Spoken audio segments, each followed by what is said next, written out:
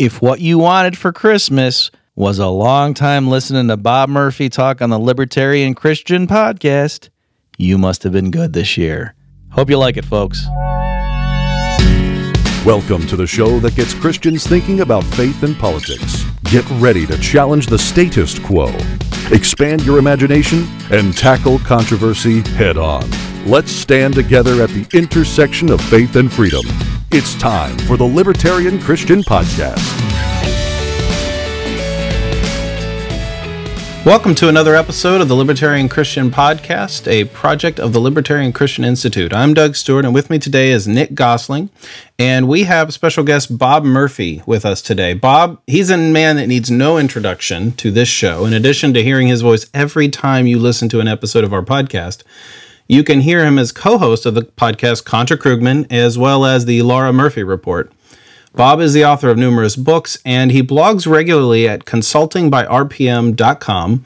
And on every Sunday, what Bob does is he actually talks about something that's more along the lines of his Christian faith. He is public that he is a Christian, and he is a libertarian / anarcho-capitalist. And Bob, a lot of people look up to you as a Christian. I think a lot of Christians look up to you because they see you as an example of someone who has, in many ways, thought about the integration of your faith and your anarcho-capitalism / libertarianism. I'm probably not going to need to say that all show. You know, a lot of people look up to you, and we wanted to have you on the show to talk about your Christian testimony and just give us a little bit of background on your thinking on how does your faith and your philosophy of liberty go together. So thanks for being here. Well, thanks for having me, guys. And not only do I not need an introduction, I am the introduction to this show, or at least I have been for a while. That's a really good point.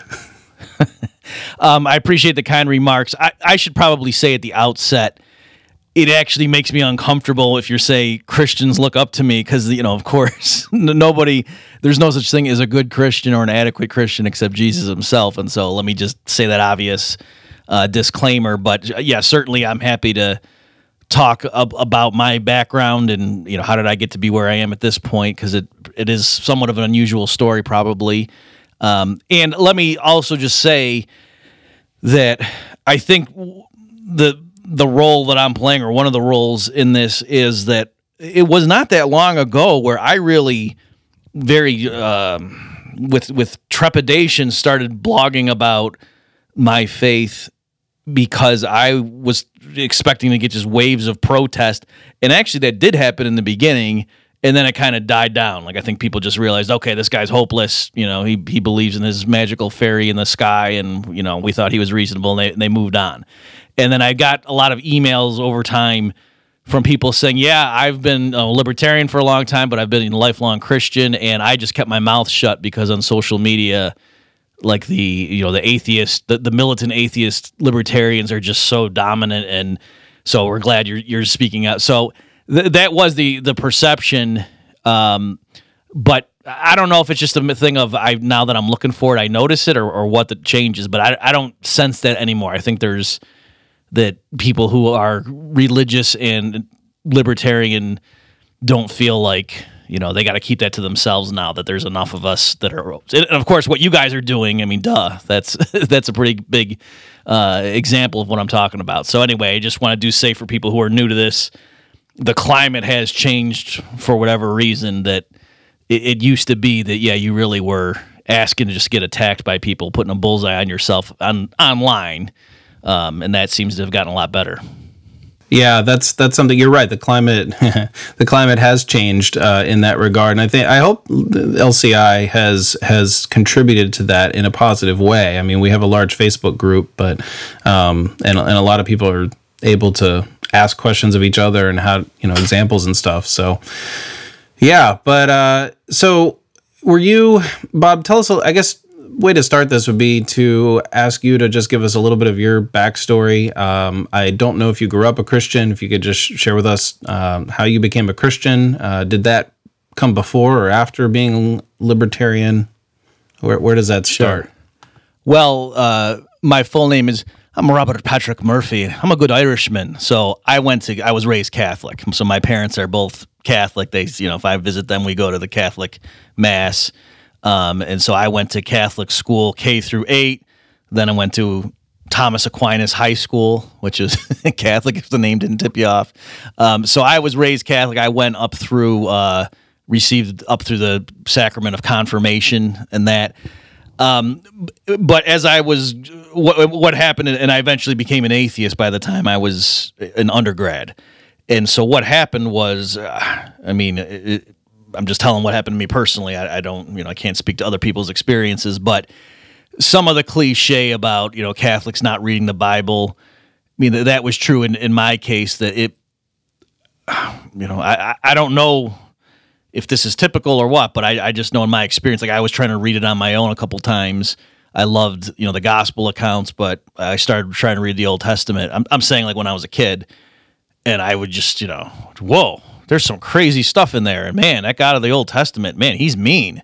You don't mess around with that guy. Jesus is nice. I get Jesus. I don't get that. So that was where I was coming from.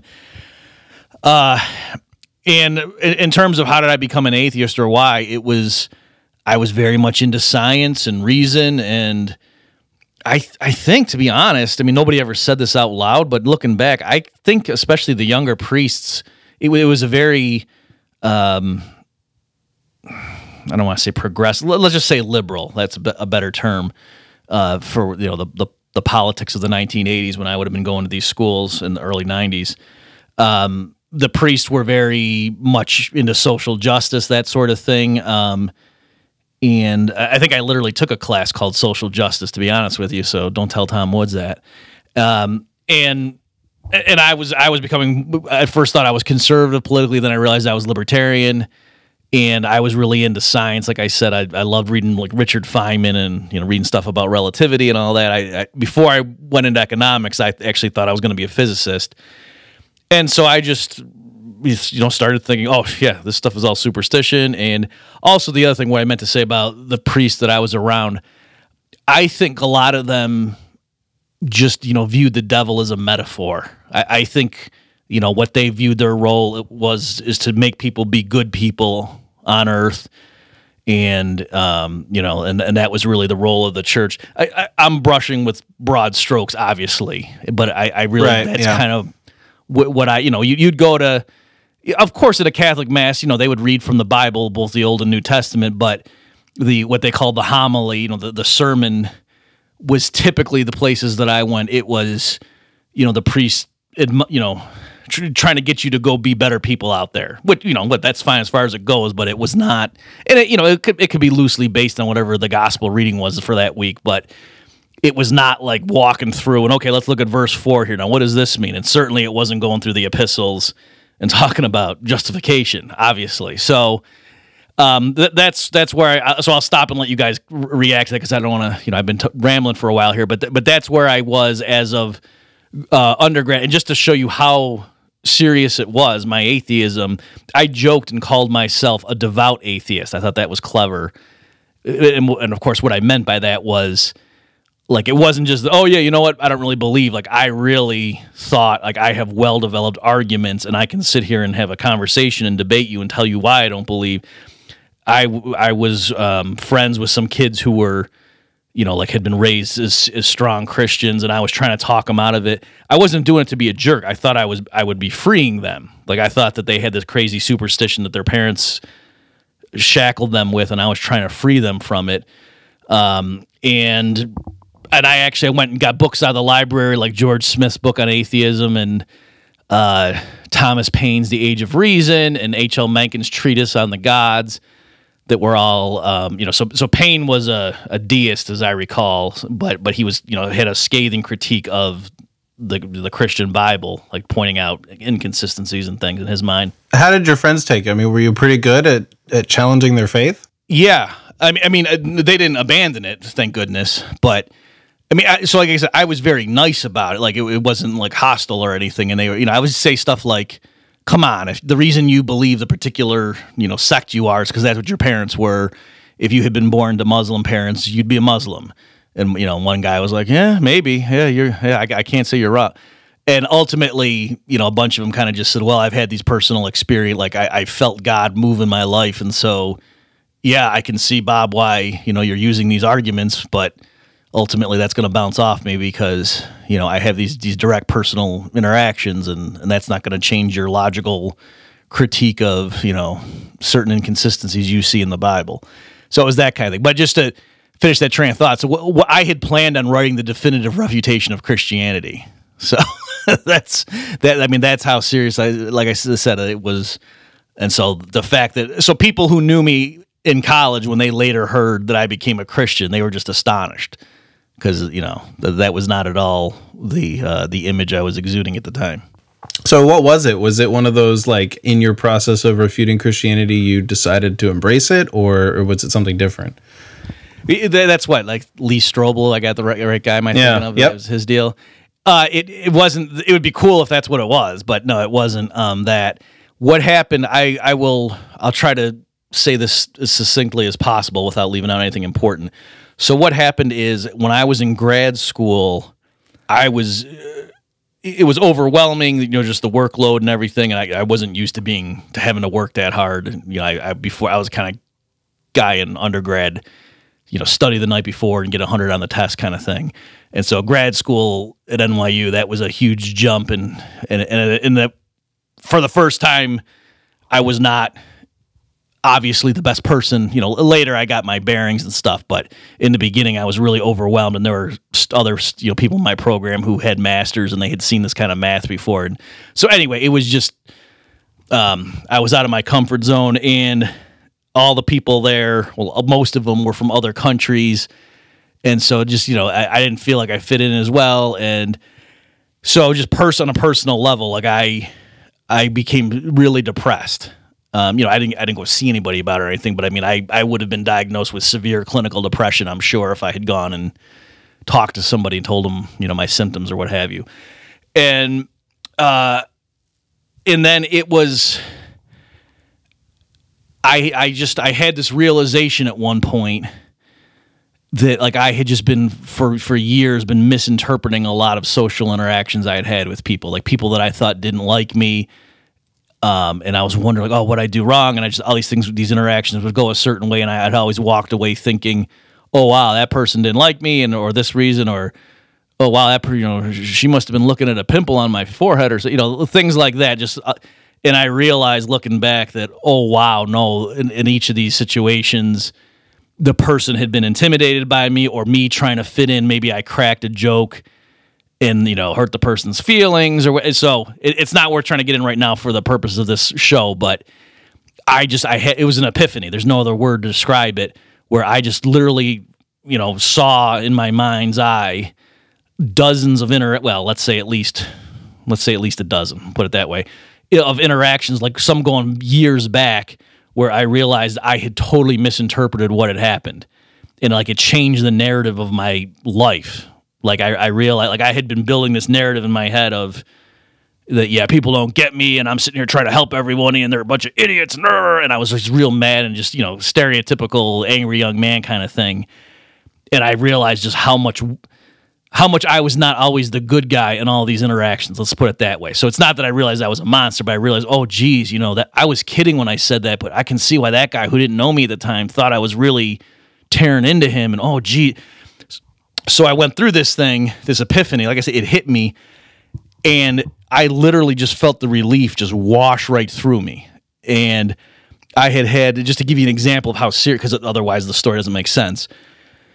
It was so serious and intense that I was so stressed out and had such anxiety that, like, the skin on my face was peeling off. And I don't mean for people like understand what do I mean.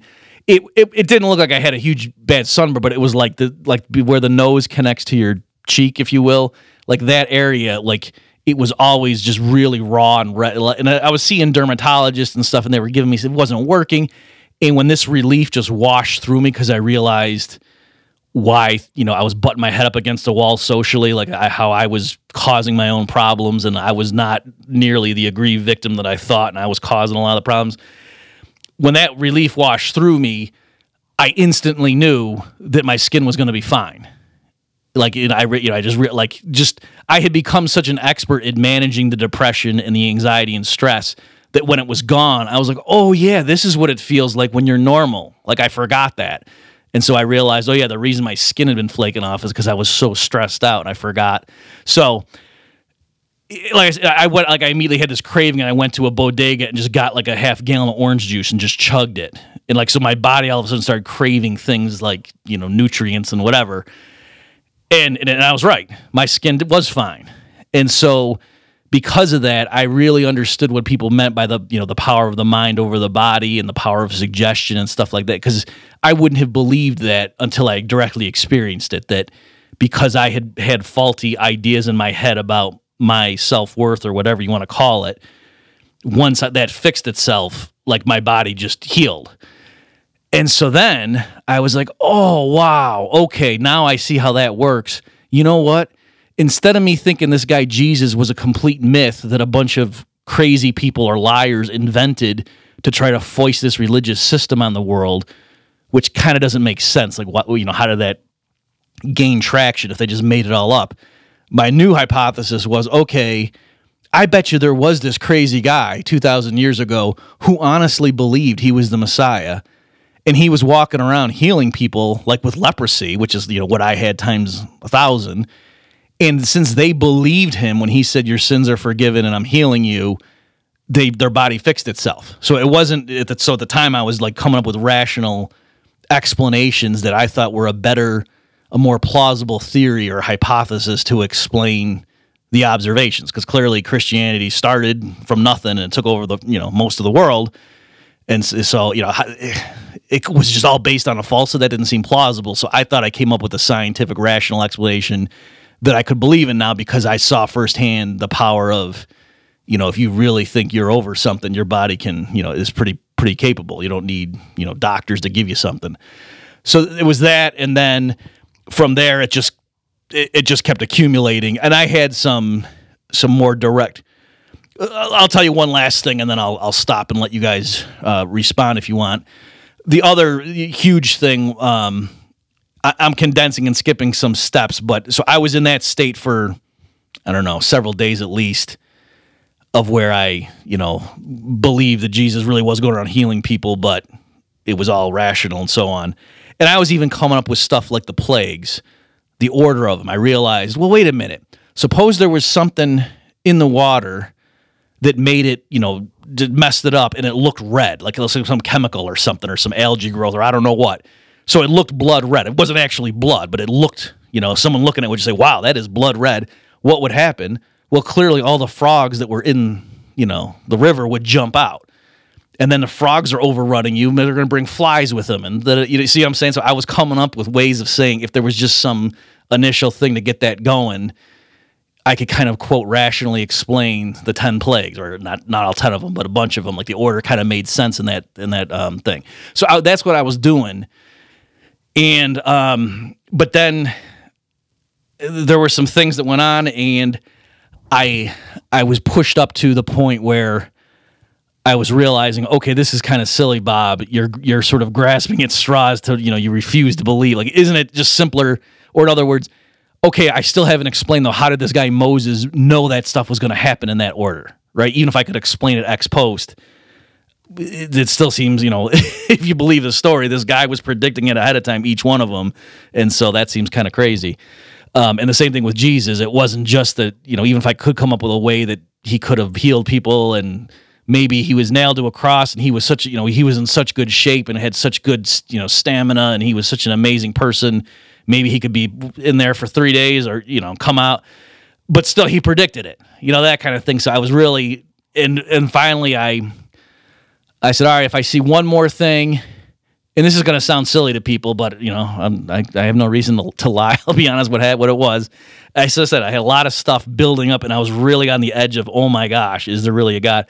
And I kind of just said out loud, I don't know if I actually said it out loud or just thought it, but I was like, okay, if I see one more thing, then I'll believe. And I put my hands in my pockets, and there was a $10 bill in there. Now I know that's not a big deal, but at the time, like, there was no reason there should have been a $10 bill in my pocket. And I know that might sound weird to some people and stupid, but if you knew me at the time, it was inconceivable that I would have money in my pocket and not know about it. Just that I was that anal and checking my wallet every 2 seconds. So I was like, whoa. And it was funny because I was kind of like, oh, come on, is this a joke? In other words, it wasn't like a burning bush or something, but I had just said, okay, if I see one more sign, that I'm not, that I shouldn't expect. And so then, it kind of hit me. And so this is the part. So I felt this immense guilt, because I was remembering all this stuff of the, kids in college that I was trying to talk out of it and whatever. But I felt like, hey, it was an honest mistake. Like and so I just said out loud, I am so sorry. And I heard a voice in my head saying, I forgive you. And so, believe me, I said, I would spend years, I was getting ready to write a refutation of Christianity. So I know skeptics hearing me say that are going to say, oh, come on, you felt really guilty. You wouldn't have been able to live with yourself. So your subconscious generated this voice that you quote heard so you could, get on with your life and deal with it. Yeah, I get that, but I'm telling you what I experienced. I heard a voice in my head say, I forgive you. So, so all right, I've been talking for a while. I'll stop there. Well, that's a really powerful story, and I feel very unable to actually follow up with some questions. Thank you for sharing that. That's pretty personal, and I don't know how often you get to share that with people that your church or other family and stuff. But thanks for sharing that. Nick, do you have any questions or follow up? So yeah, Bob, that's really just a fascinating and very personal touch, and it seems like when speaking to people who are intellectually minded, and of course there's a lot of, as we know, there are many Christians who are intellectual types, and as you've experienced and many of us have experienced, when speaking to skeptics, it's kind of like they don't get it. They don't understand how you can be so educated and quote unquote logical on some things, and yet, according to them and their perception, be totally irrational in this other area. But that's something I just think of the paradox of faith. Like if you look back to the ancient West, Greco-Roman world, where really the philosophers came out of, and everything is sort of in this very logical procession, and that's why the ancient philosophers, the Socratics and so forth, were accused of denying the gods of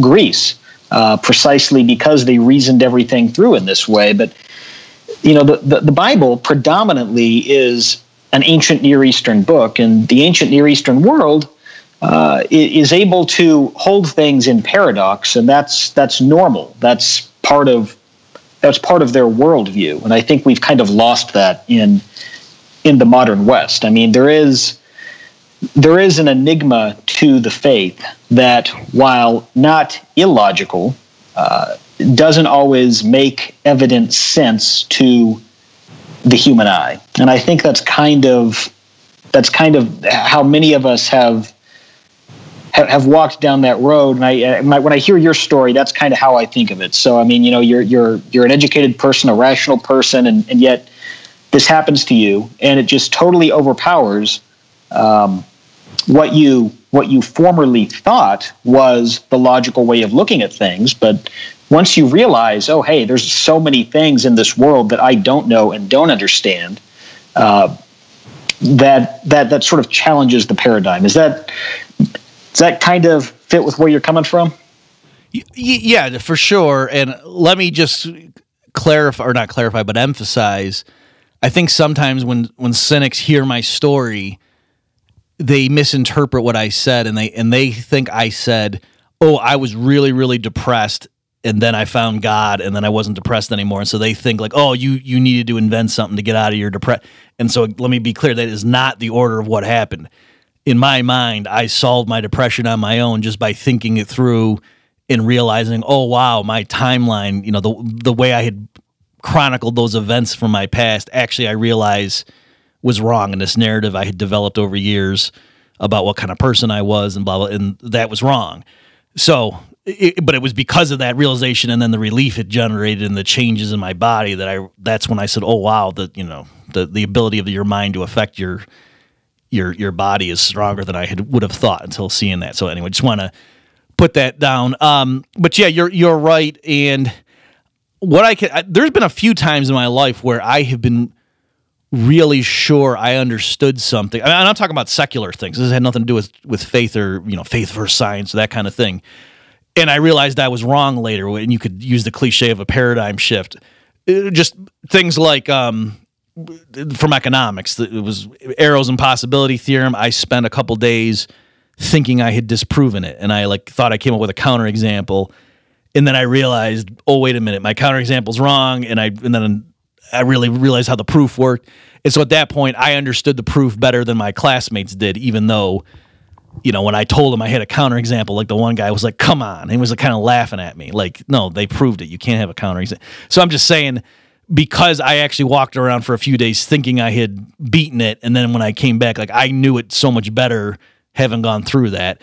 And then another thing, too, if people know my work with this issue about the government debt and does it burden future generations, I used to think about it a certain way, and then this guy Nick Rowe in Canada got me to realize I was wrong. And then going through that transformation, I feel like I understand it so much better than people who have just always been on one side.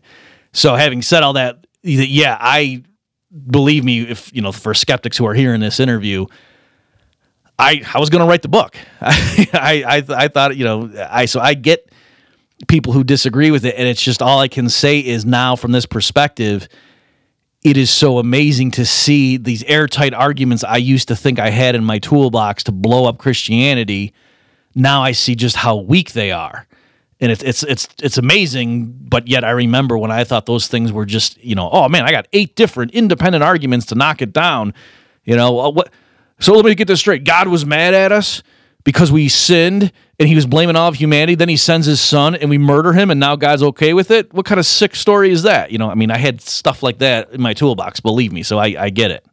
So after you had this experience, what sort of happened next? Did you start reading books on Christianity? Did you go talk to some people who you knew who were Christians, or did you kind of keep it to yourself and keep studying for a while? What was the process there?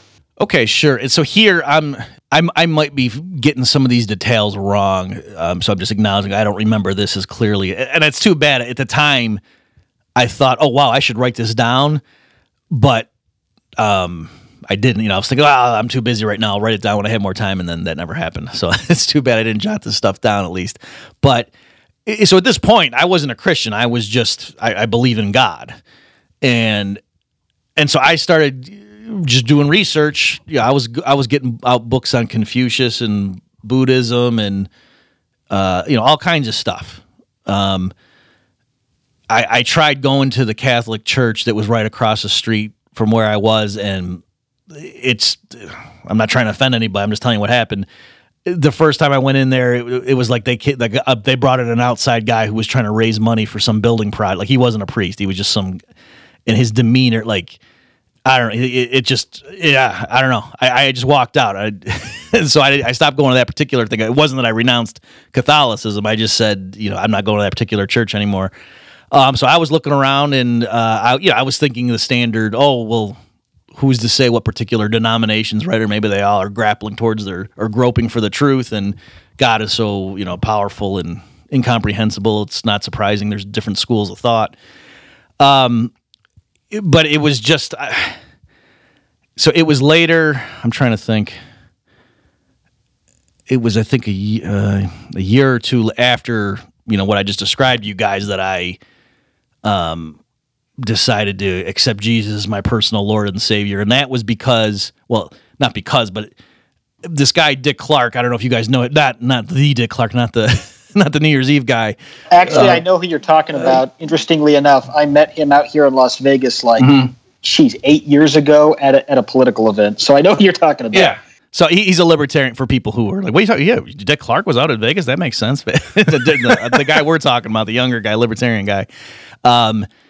He had worked at the Mises Institute, and so I just knew him from that. And on his website, I was going there to download his articles on Rothbard or something, and he just had a statement under his bio about the date where he accepted Jesus as personal Lord and Savior. And I was an atheist at the time, and I just thought, oh, that's kind of interesting.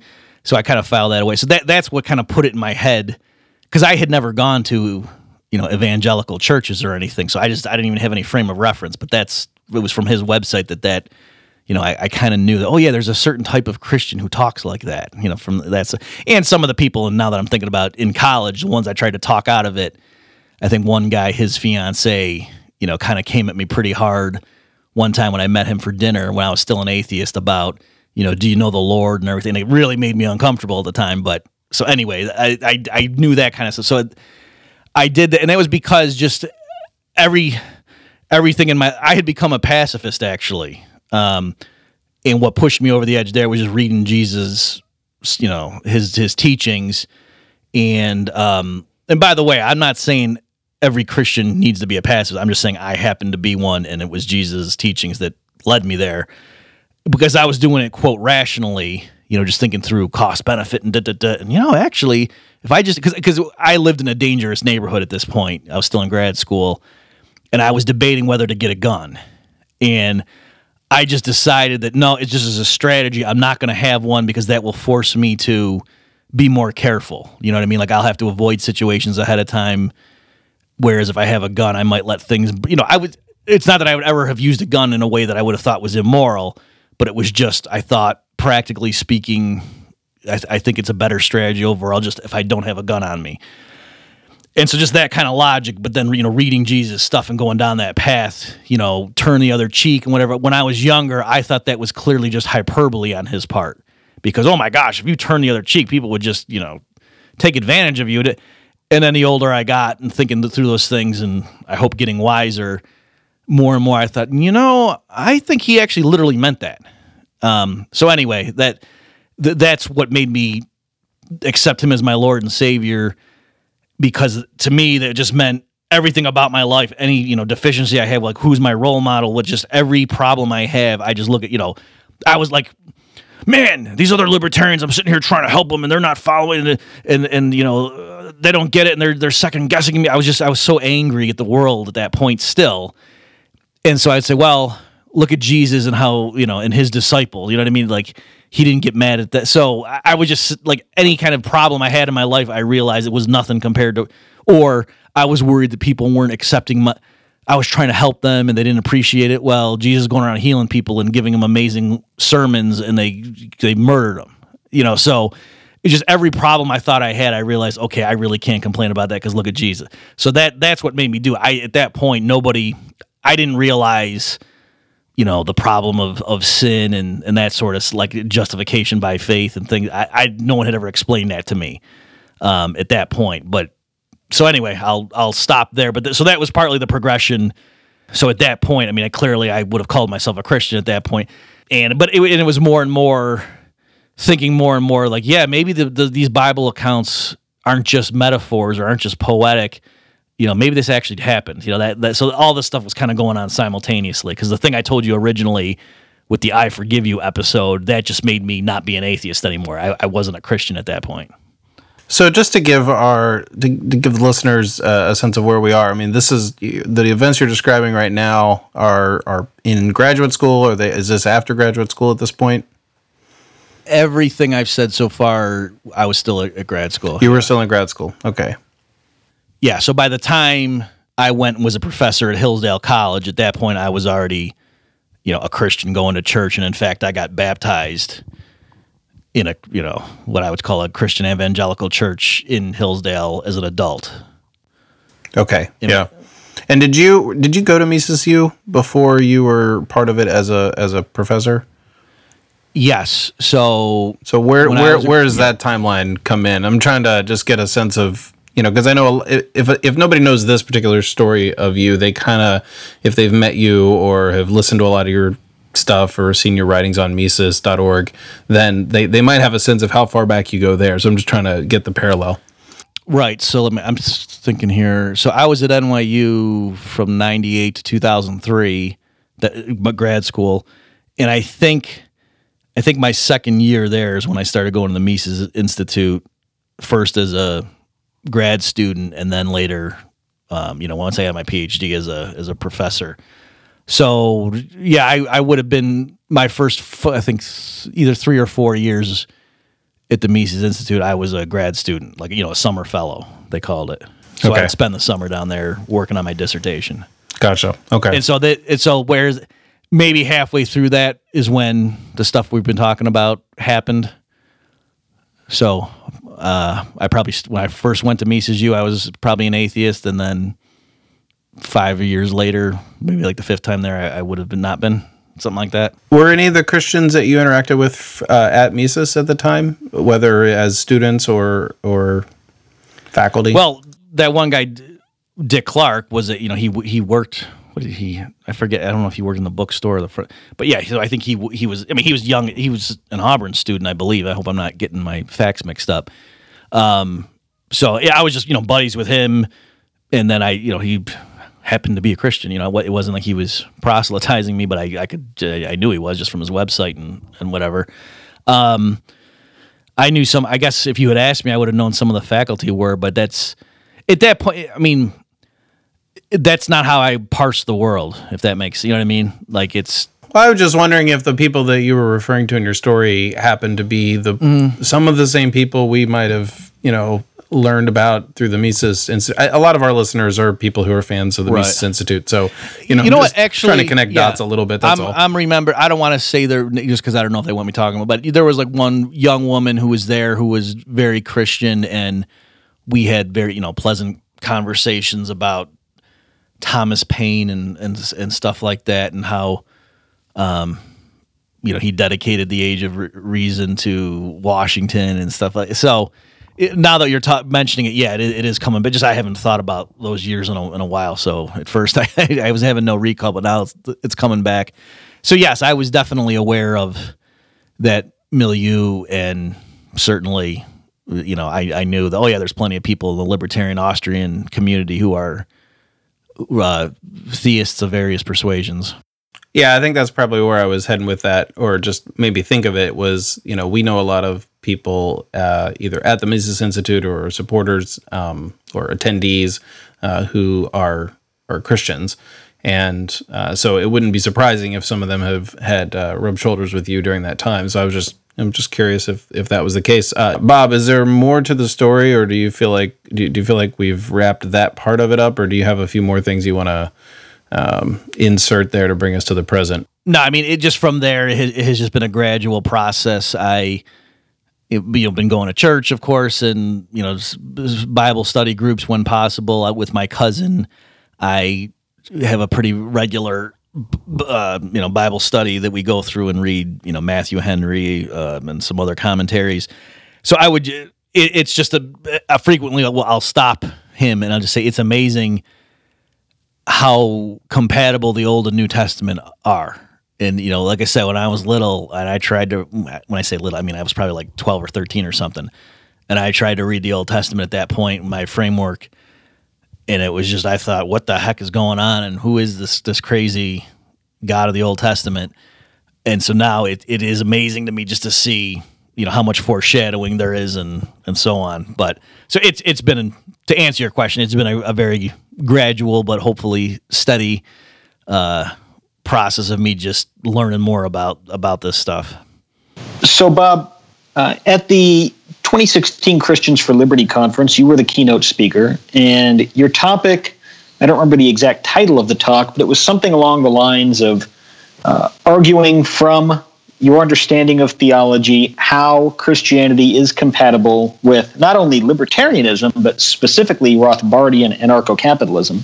And you go back and forth with different skeptics on your blog, particularly in your Sunday posts and things of that nature.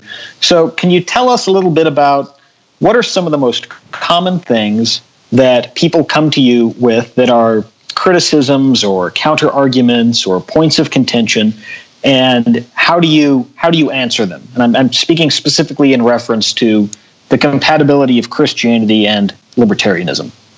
Sure, great question. I think the title of that talk was "Is the God of the Bible a Tyrant?" It was something like that, and I think I got up and said no, thank you, or something. It would be funny about opening it. Yeah, that was the title. I looked it up here. Yeah, so that on that one, just to give the too long didn't read version. I think was it from Hitchens? I think it was from Hitchens. I was quoting somebody who was making what seemed to be a very compelling case that not only, so the person was arguing, not only do I not believe in the God that, Christians and Jews believe in, but I'm glad he doesn't exist. In other words, it's not like, oh, too bad, that'd be nice, but I don't believe in fairy tales. It's, phew, I'm glad that kind of a monstrous tyrant doesn't exist hanging over, because it is, you can paint it in a certain way, and wait a minute, so there's this invisible thing, this invisible being, and unless I either do everything he says or say I love him more than anybody else, even will be willing to die for him, he's going to burn me forever in eternity. What the heck? That's a messed up system, right? So, and yeah, I could see from that perspective. So what I did in that particular talk that I still haven't seen a good way for Rothbardians to evade this is to say, okay, look, if you don't believe the Bible, if you think it's all just a bunch of fairy tales or whatever, okay, fine. You just don't believe it. Fair enough. But if you're going to go further and say, even on its own terms, why should we respect a being who behaves the way that, the God of the Old Testament does in particular? And so, well, wait a minute. If the Genesis account is true, then God literally created every atom of the material universe. So according to your own views of property rights and homesteading and everything else, God clearly is the owner of the entire universe. And so he's just the landlord, and he can tell you to do whatever he wants.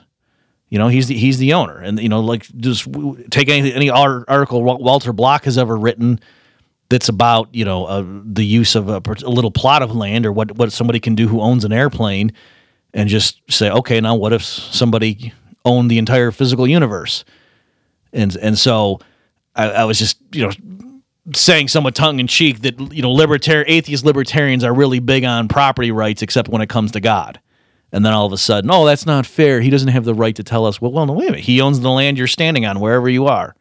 So your own system says he has the right to tell you how you can live. So that's perhaps very glib, and people don't like that. But I mean, I think that's a pretty solid starting point. That anything, any rules he gave, because people say things like, oh, that's theocracy of the Old Testament, and they're killing people because they tripped and the ark started to fall. What kind of a monster orders that? Well, again, your own system, if you're a Rothbardian, says, he's the owner. He can lay down whatever rules he wants. If you don't like it, go to a different universe. So you were taking their something that was pretty non-negotiable to someone like a Rothbardian and pretty solid property rights view, and saying, well, if you just entertain the thought that this God might exist, why is this so abhorrent? Does that make sense? How could you say that he doesn't have the right to do it? So right. You could argue and say you don't like the rules, just like if some landlord, said at 2 a.m. every morning we're going to blast, I don't know, some obnoxious music or something, and that's part of the contract. Use a libertarian could say that seems like a crazy rule, but I guess right. If the tenants all knew that going into it, that kind of thing. Yeah. Do you think that might have helped? I don't know. There's a little bit of me that wonders if that might have made people be like, well, I'm not going to become a Christian if that's the case. Well, let me say, for sure, I don't think anybody had been an atheist and they heard me say that and then said, oh, okay, now I'm a Christian.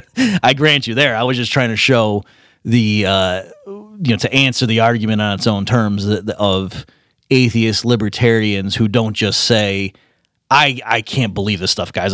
Some guy walked on water. Some guy fed 5,000 people. Come on, this is crazy. If that's your view, I get that. And okay, but for the people who go further and say it's not merely that I reject these things as being false historically, but even on its own terms, this God is, why would you worship and love some being that did this kind of stuff? He's a monster.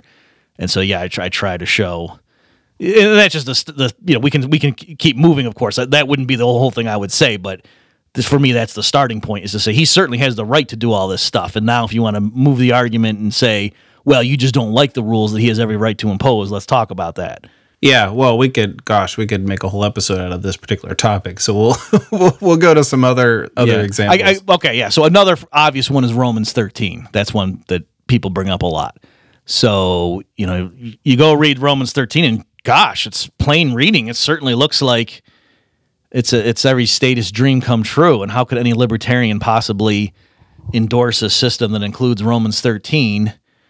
So here, I'm not saying I have any profound thing that other libertarian Christians haven't brought up already, but say, okay, number one, well, I used this when I was at Hillsdale, and so I gave a talk to a class, and I gave a talk on anarchism, and so the kids at Hillsdale, some of them were very religious, and one of them brought up Romans 13, and I said, okay, but hang on, you guys you're big fans of the Gulf Wars, right?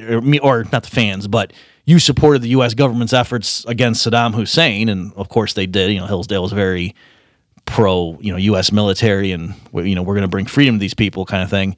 And Saddam's a tyrant.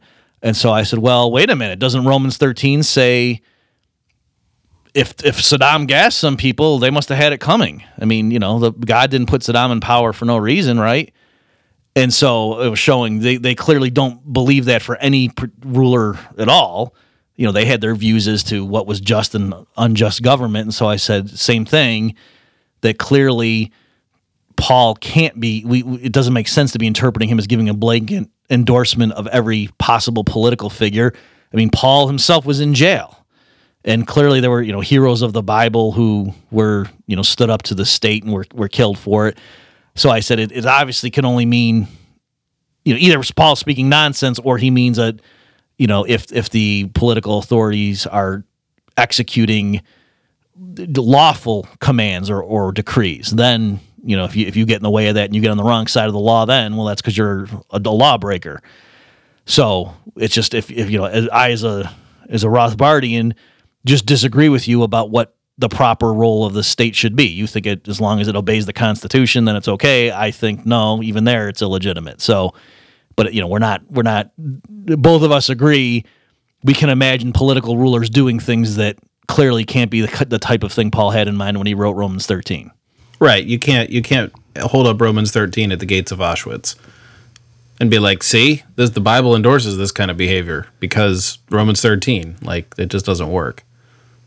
Yeah, and I should say too, I think some atheists will call my bluff and say, well, right, you kind of admitted, Murphy, either Paul's speaking nonsense or this is what he means. Well, we're saying just plain text reading of it, straightforward reading, he's speaking nonsense. So if someone wants to go down that path, fair enough. But like I say, I was arguing with minarchist Christians at Hillsdale. And so I was saying, you guys can't use minarchist Christians who had been the supporters of the Gulf Wars. And I was like, there's no way you guys can use Romans 13 against me because, so I'm not saying that there could be internally consistent atheist libertarians using Romans 13. I think they could just say, yeah, these people speak nonsense. And what are you talking about? What else do you tend to come across with your atheist anarchist friends? Let's see. Well, maybe the story of Abraham and Isaac, that, geez, what kind of a crazy, monstrous God tells a guy to kill his son just to prove he loves him, or, ugh. Like, if any human person, any human king did that, that'd be disgusting. So for there, I mean, I guess with all this stuff too, I get now like the term apologist, because normally that has a bad connotation. Like if I say Krugman's an apologist for Obamacare, what I mean is, oh, Mike Krugman knows he wants to support it and he's coming up with all sorts of desperate measures. So at first I used to think that was a weird term for Christians to be using, like this, oh, C.S. Lewis is an apologist, and like, yeah, do we want to talk like that? Doesn't that? But I mean, let me just admit that here, that yes, it's because I had my experience and I am now, a committed Christian, and just because I've studied other aspects of it and things have clicked with the Bible with me that before I also would have either found incomprehensible or repugnant, and now I say, oh no, now I see what's going on there, and I've had experiences similar to the more trivial things where, oh, I didn't used to understand Arrow's theorem, and whoa, now I get it, and I understand it so much better because I realize how blind I was. A similar thing happens here. So stuff that, again, when I was younger, yeah, I would have understood that criticism.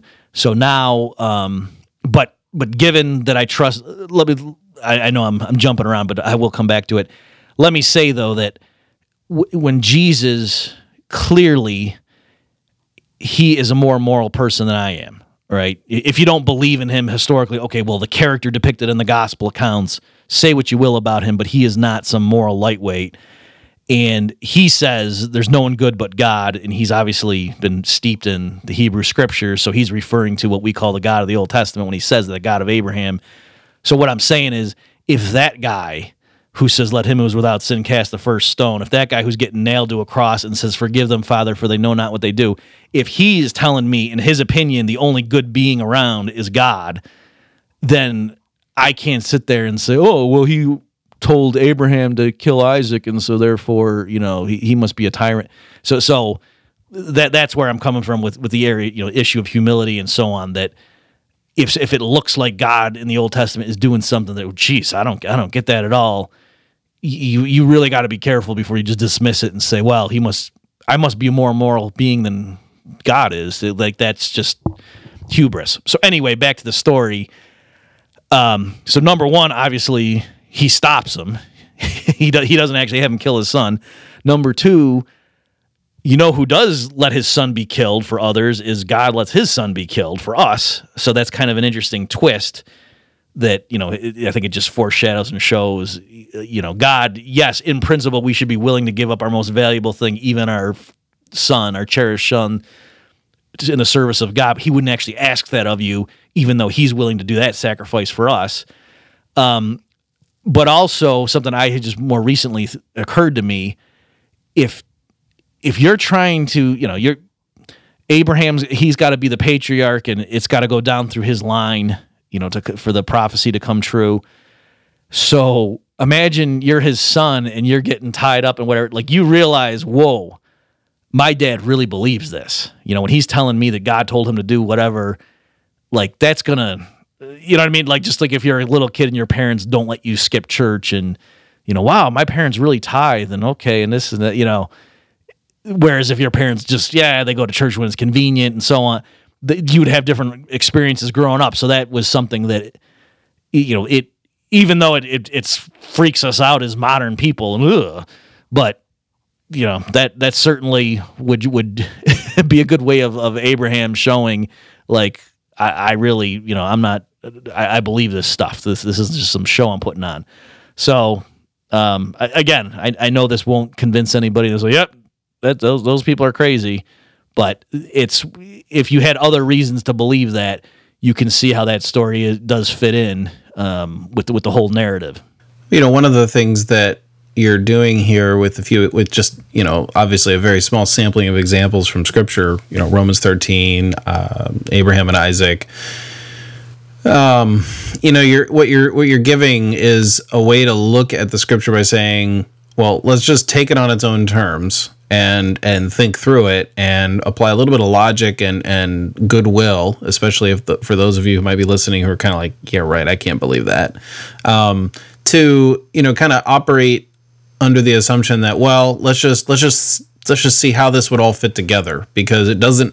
A lot of times, use the word paradigm shift. A lot of times there is a sense in which something doesn't make sense because we just don't think that way. Even earlier I asked a question and you were kind of like, I don't parse the world that way. Well, it's just the way your brain's wired. Mine's thinks a little bit differently. And so sometimes you have to get in the mind of the narrators of the Scripture, or, sometimes I say this with trepidation a little bit, then inside the mind of God, and like, okay, well, this whole thing plays out in a certain way and there's certain parallels and things like that. So, what I think you're giving us is a few examples of how to think through, I would say, controversial passages. And, it's also, some of the ways that you've described it, I've never thought of. And, I think that would be acceptable way to look at, explaining these things, especially if you have for those of us who sometimes have a hard time explaining to people who just kind of like, yeah, I just don't buy it. So, I think those are really helpful. Well, thanks. And I guess one I just did recently is, just the notion of hell. And people have a hard time with that. And wait a minute, so I don't live up to God's rules, or I don't accept his son as my savior, or I don't love him, and what the heck? If I don't do that, then I'm going to burn forever. Like, how can that be punishment that fits the crime? That just offends everything.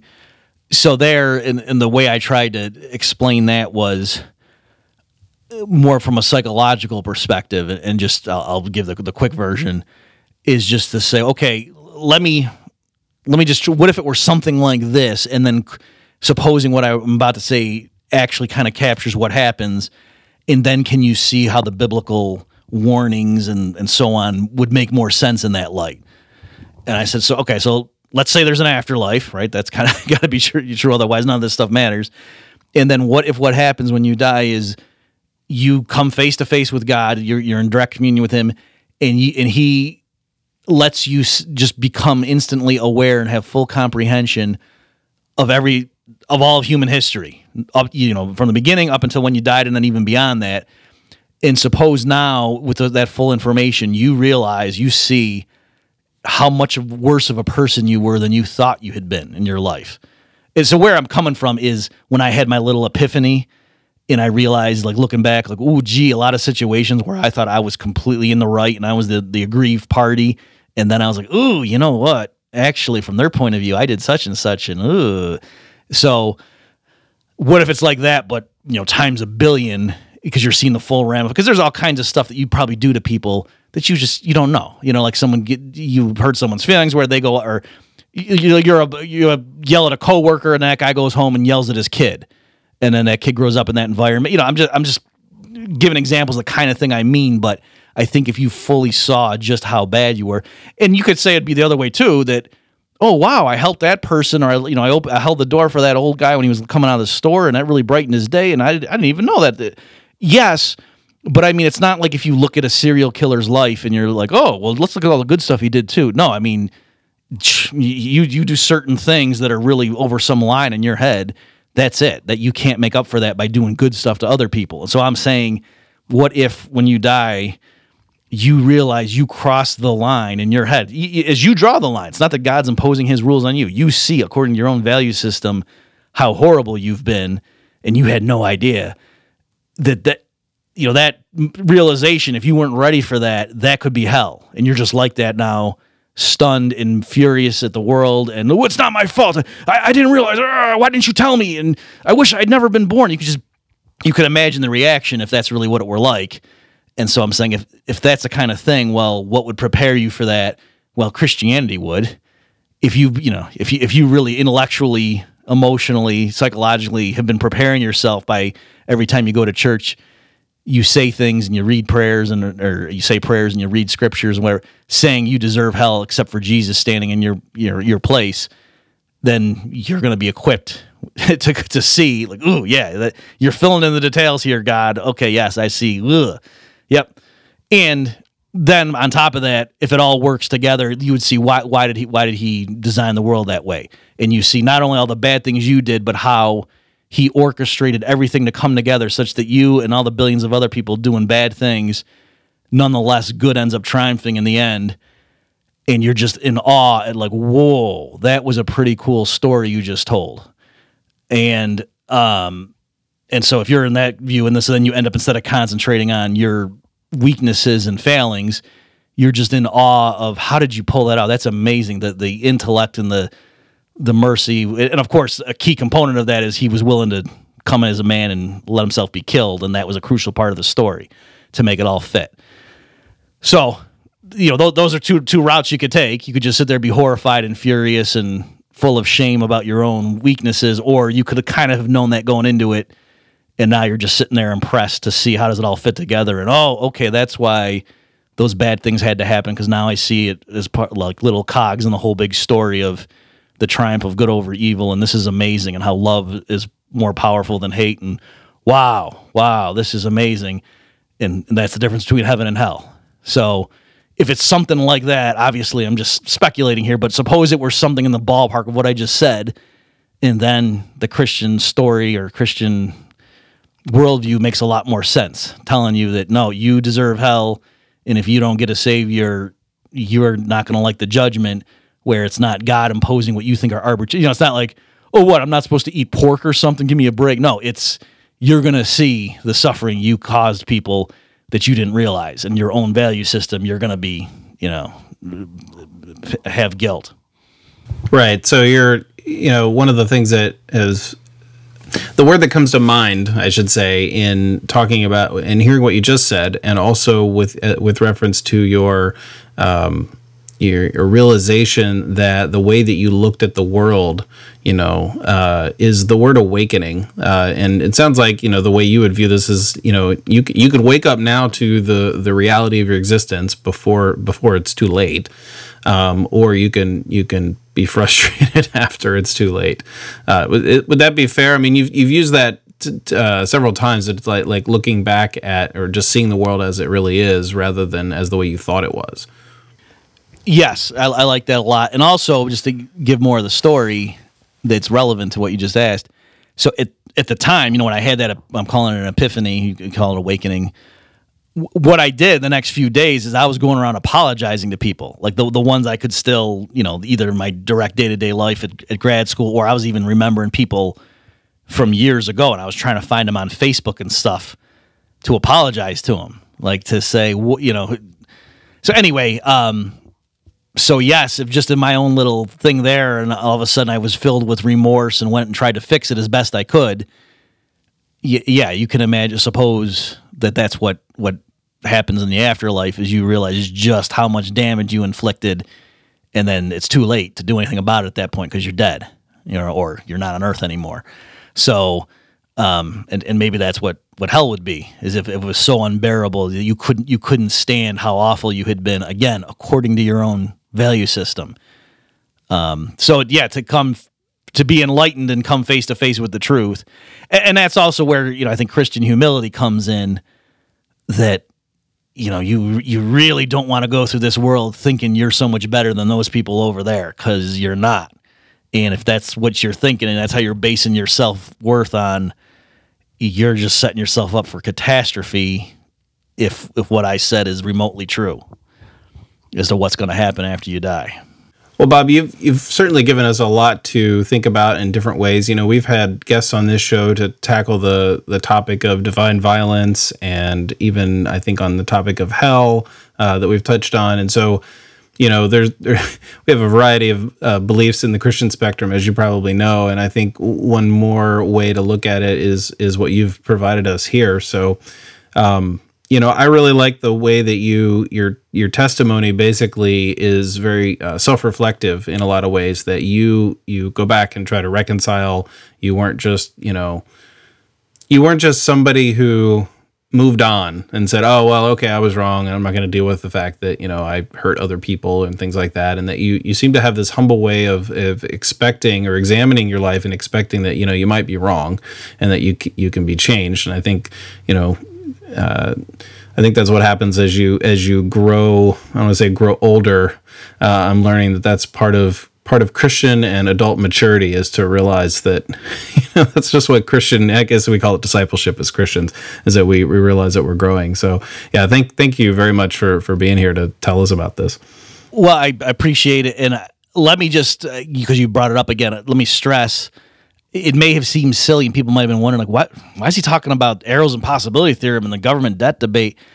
Because those just were two things where, like I said, I was really sure I was right on those things, especially the government debate one. Like, I even had it in one of my books that I had written, the view that I now think is a little bit erroneous and certainly incomplete.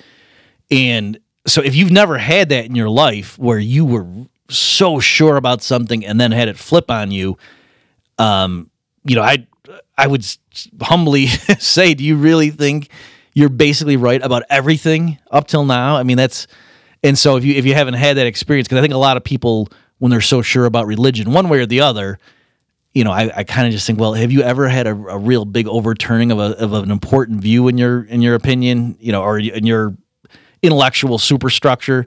And so, if not, I wonder, does that mean that you would never go there, or you would never examine your own beliefs enough to really? So here, I'm not talking about theology. I'm saying even something more mundane, something related to your political views or something you do at work, what have you.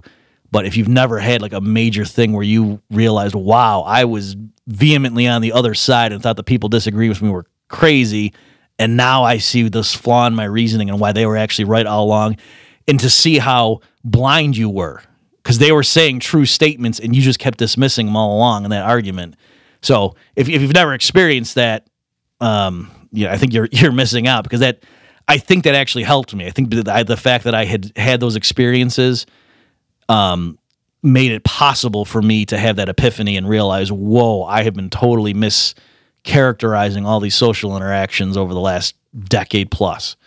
And so without that prior experience on some sort of, trivial intellectual thing, I don't think just my psyche could have handled it. Well, Bob, I think if there's any impression that I want to have on this show is that we can be wrong and it's okay to move on. So I'm glad someone as authoritative in the libertarian community is saying what you just said, and I think that's perfect to end on. So thanks again and for being here. Great. Thanks for having me, guys. Thank you for joining us for another episode of the Libertarian Christian Podcast. If you'd like to reach out to us, you can email us at podcast@libertarianchristians.com. You can reach us on Facebook, Twitter, and of course our website, libertarianchristians.com. We are a 501c3 organization, and we depend on your generous donations, and you can go to libertarianchristians.com/donate to support us. Thanks for listening, and we'll see you next time. The Libertarian Christian Podcast is a project of the Libertarian Christian Institute, a registered 501c3 nonprofit. The audio engineers were Doug Stewart and Jason Rink, and voiceovers were by Matthew Bellis and Caitlin Horn. If you'd like to find out more about the LCI, please visit us on the web at www.libertarianchristians.com.